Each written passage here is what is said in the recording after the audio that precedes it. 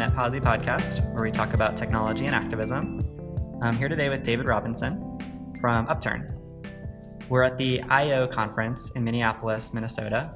It's a conference about technology, art, visualization, data, technology, and activism. So I had caught a neat presentation that David gave earlier about his group and thought it'd be cool to have a conversation. Could you tell me a little bit about yourself, David? Sure. Thanks, Drew. It's my first time here at I/O in Minneapolis. So Upturn is a small consulting firm that's based in DC, and we have a totally public interest docket. So we work with civil rights groups and other sort of social sector organizations, and we do a little bit of work with government as well. And we are dedicated to helping folks to claim a seat at the table in situations where technology is changing a policy issue that matters to everyone, not just to engineers. So an example might be something like predatory lending or civil rights, criminal justice reform, where if the police are using computers or if a computer's deciding, who gets a loan or who gets a job, those are traditional civil rights issues. But now you need sort of to have a nerd in your corner to really pull apart the technology that's driving some of this. Cool. Where do you come at this from? What brought you to this? So actually the story for me is kind of a personal origin story, which is that I have a mild case of cerebral palsy and my handwriting is really wobbly. And when I was a kid in school, I was a quote unquote bad writer when that meant, penmanship. And then I got a word processor in about fourth grade, and it turned out I really like writing, and it was this hugely empowering thing for me. And so I've always had this vivid personal sense of technology as a tool for empowering people and making good things happen. And one of the things that was really striking to me about my own experience with that was that it wasn't new invention that really changed my life. It was a change in the rules. Computers already existed, but what changed that really made the world a lot better for me as a student in school was that the schools began allowing kids to have computers. The rules changed. And so I think what Upturn is about is making sure that when opportunities are out there for technology to do good or for us to prevent technology from having harmful effects, that we try and line up the rules in a way that's going to make those things take their best form for people. So in your consultancy, you work primarily with public interest groups. Just to be clear, it's a private consulting firm, is that right? That's right. So what led you to take exclusively public interest clients? How did that come about? Trial and error, actually. So we sort of began with the idea that we would help law firms to, represent big companies that have privacy issues, and then we'd be able to do a pro bono practice on the side to do the work we really think is important. That's the public interest work. But over time, with the help of the Ford Foundation and some others, we were able to develop a docket of completely public interest work. And I do think that part of the reason that we're a consulting practice is because we really have a sense of our role being a supportive and collaborative role. So everything that we've been able to achieve has been in partnership with other organizations. And I think one of the things that we're able to do is to really be dedicated to helping other groups fulfill their goals, that we're really the agent of somebody else who's doing work. That's kind of been our approach so far. And I think, we're constantly in conversations about what's the right approach, and we're constantly sort of fine-tuning our approach. But I think in any version of what we do, it's really important that we're doing it in partnership with the subject area experts who've always done, whether it's criminal justice or lending or whatever the area may be. So how does that work? How do you interface with these other groups? Well, so we have support from some of the same funders as some of the major civil rights organizations. So places like the Open Society Foundation or the Ford Foundation. And over the last couple of years, we've been working intensively with a coalition of civil rights groups that's based at the Leadership Conference on Civil and Human Rights, which is the oldest, largest, and most diverse coalition of civil rights groups in the United States. And part of the way that this works for them is that when they get a grant from Ford, not only do they get financial support and other kinds of support from Ford, but they also get the opportunity to call on us when technology issues, to call on Upturn when technology issues come up that are relevant. And so we've worked on a string of issues, including online ads for payday loans, which Google recently announced they're going to prohibit, which we were very excited to be able to be a part of the conversations that helped to spark that result. That was a big story. Yeah, it's pretty exciting, actually, and we're very pleased with how that turned out. What's the story behind that? Well, so we wrote a report, I guess now. A year and a half ago almost, about how lead generation works online. So that's when, if you're interested in a payday loan, the system will keep track of you. If you're, let's say you're entering a search, like I need money to pay my rent on the web, on a search engine, people who are in the advertising trade will figure out how to create an ad that most appeals to you as the financially desperate consumer.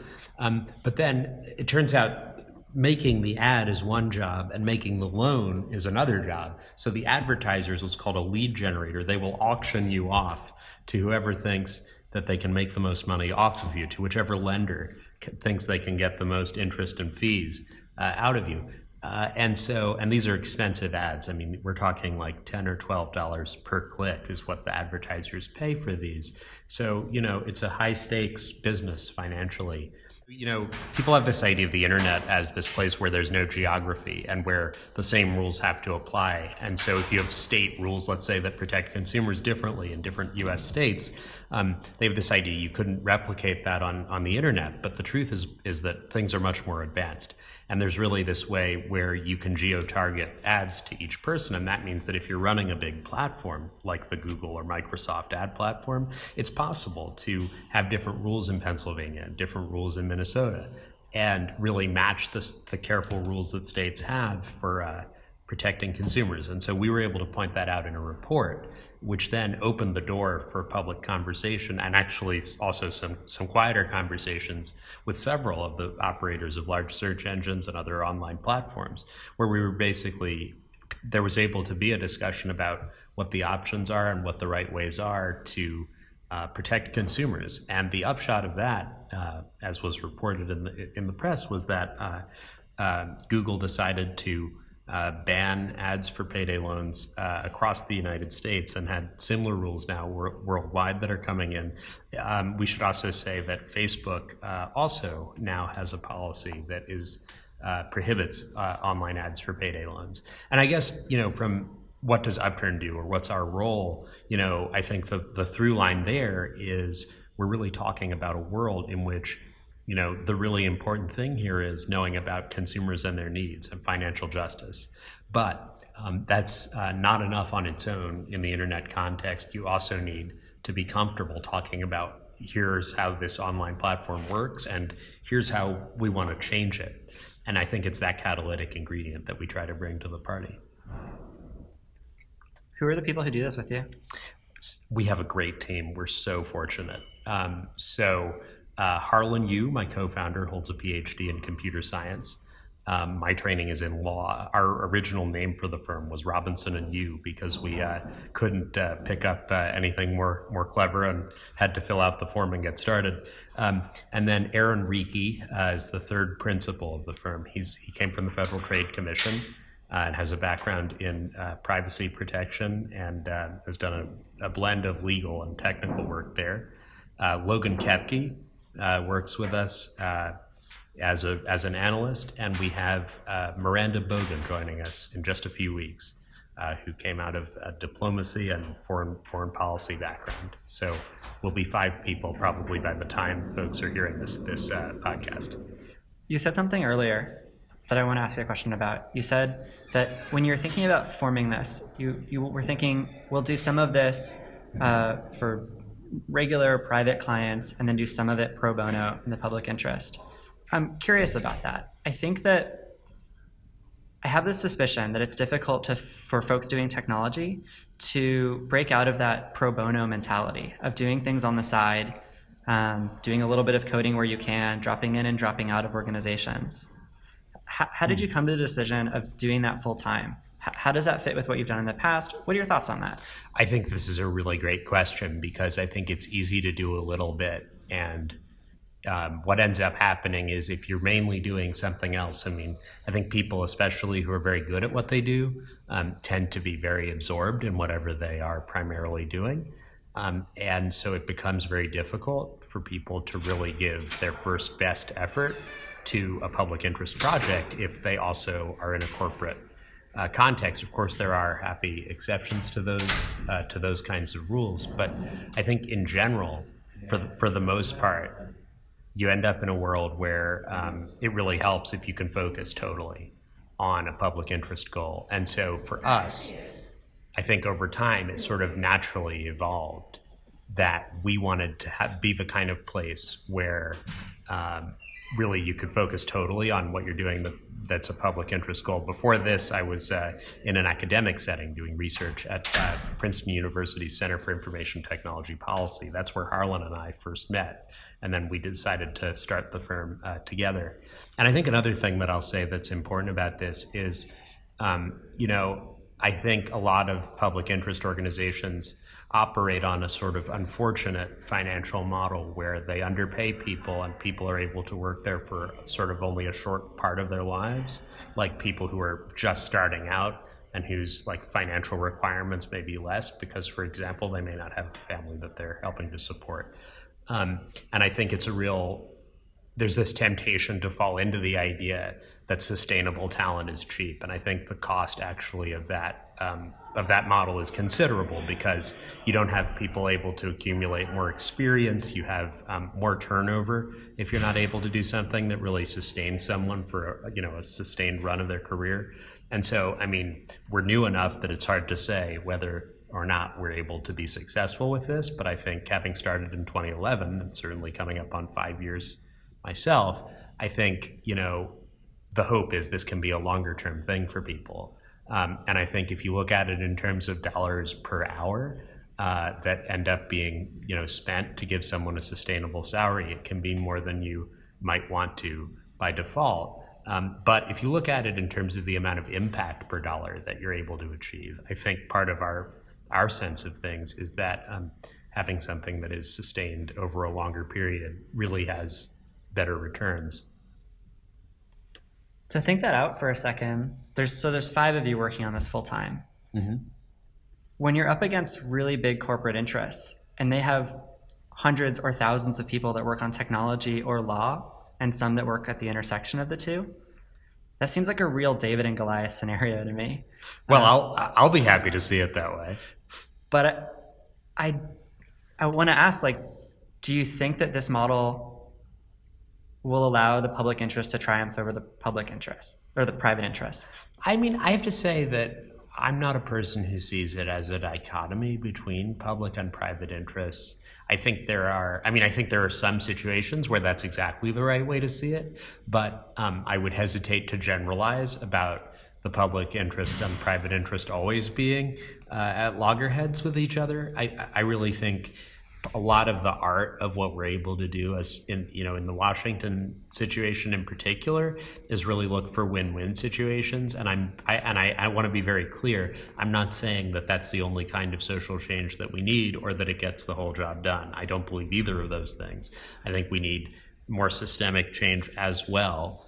And that, history teaches us that driving for social change, it's valuable to have complementary different levels of how aggressive folks are, how much and what kind of change they're seeking, how sort of compromising or how sort of collaborative they are with other interests in the sort of scheme of things. But I think, one thing you can really do is help to create situations where people see the problems clearly.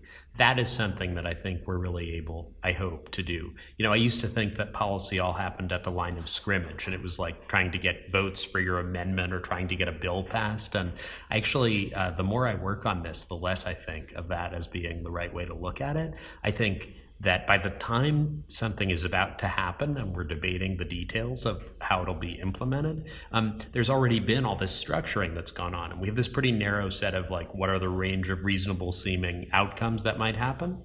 And I think the role that Upturn is involved in, and that a lot of our conversations around data and discrimination and civil rights, a lot of that stuff is about drawing lines on the field that will one day be the line of scrimmage, but that are not now. This is much more about like, where are the goalposts? What are we even going to consider reasonable for fights that might happen in 5 or 10 or 15 years? And with that, I think, speaking persuasively, being clear, and having reality on your side are really helpful. And, the extent of having a lot more, organizations, I think, find it very hard that are larger to speak clearly. There are a lot more incentives and a lot more complicated sort of trading off that they have to do. And we certainly have seen this in collaborating, even very successfully and very happily with colleagues in larger organizations, is that like, it takes them a long time to say or do much of anything, because it's like trying to, shift a giant cruise liner. And I think at our best, we're like a little tugboat, and, we're not going to drive everything that happens. But I think we can have, if we pick our points of intervention carefully, it's possible to have a big impact. So tell me about those, like thinking ahead 5, 10, 15, 50, 100 years from now. If you could like wave a magic wand and have those lines drawn out, what the acceptable frame for dialogue is, what would those things look like in 50 years from now? I think one of the big ones is to really say that when computers make a decision, I think right now we have a very strong cultural presumption, if you were to look on media and at what an American sort of reader of the news believes. When they hear about a computer making a decision, they sort of think, oh, that's objective, or that's fair, or at least it's more objective or more fair than what would sort of happen if a person made this decision. And I really, first of all, I think that's false, right? I think that computers seem more fair because there isn't that same sort of psychological element, but often it's really like holding up a mirror to the world around us, and the biases that are in the world around us are going to be reflected in that mirror. So if you have police that have been differentially arresting communities of color, and then we're using that to predict where to send the police tomorrow, well, sure, the computer isn't racist, the computer is just doing arithmetic, but those outcomes are going to be racist because the inputs is what can easily happen.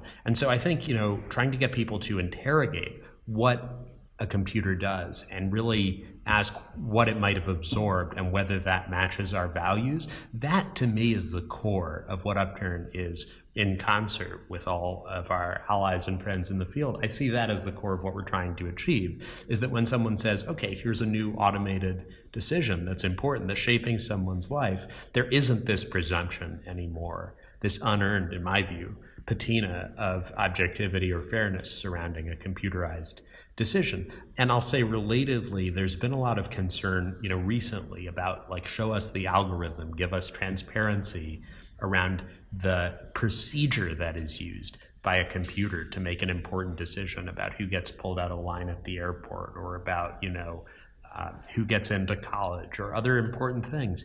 And I think the algorithm is important, but it's only one piece of the story. I mean, with machine learning, the rule of decision may be changing every few minutes, and so it's hard, and it's also inscrutable, right? It's so complex that Google can't give you a clear view of exactly why a given search result ranked first, right? It's not, it doesn't fit inside one person's mind what all those factors were.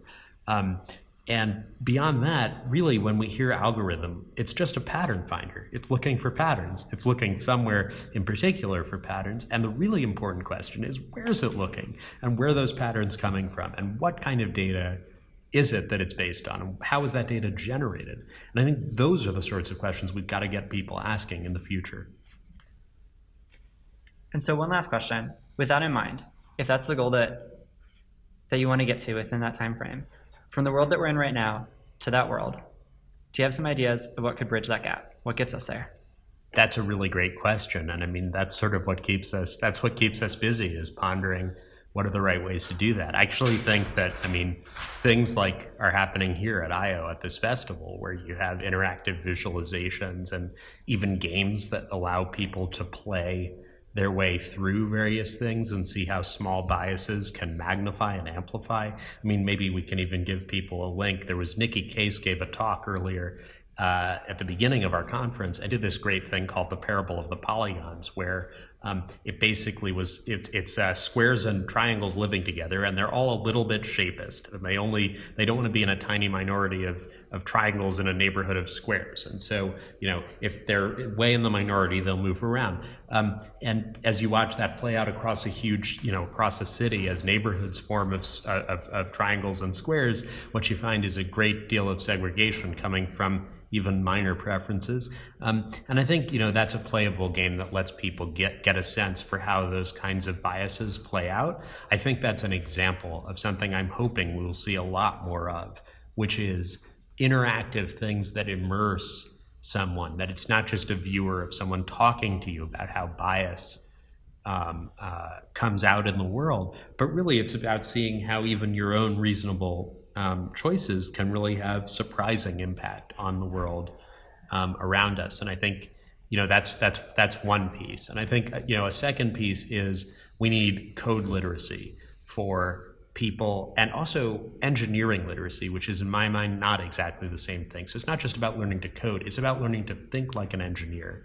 And a perfect example of that is, you know, Nikki made one game that was about showing how emergent behavior can have surprising effects in housing, but also then turn that into a system that lets anyone else make a game that can show emergent behavior in other contexts, right? Because this sort of abstraction of the game properties, and you can apply that to other situations where data leads to bias and give people other illustrations without having to reinvent the wheel of how the system works underneath. And I think those kinds of things of helping people to reason like engineers, that's another, you know, big piece. And thirdly, I mean, I guess I just hope that as we all grow up increasingly, and our children, you know, grow up with more technology that just works and sort of seems magically to just get to the right answer and doesn't require us to look under the hood as much, I'm hopeful we'll be able to sustain a culture of inquiry and really kind of working with the nuts and bolts, even when that doesn't automatically seem necessary. Well, thank you for your time, David. This was a great interview. Any shout outs, any links or anything that you want to share? Sure. So, Team Upturn has a website, and also Equal Future, which we have on Medium, which is our weekly update on technology and social justice. We'd love to share that with folks. There's an email, weekly email that folks can sign up to if they want. And, my Twitter handle is DG Robinson, and I'm always glad to talk to folks.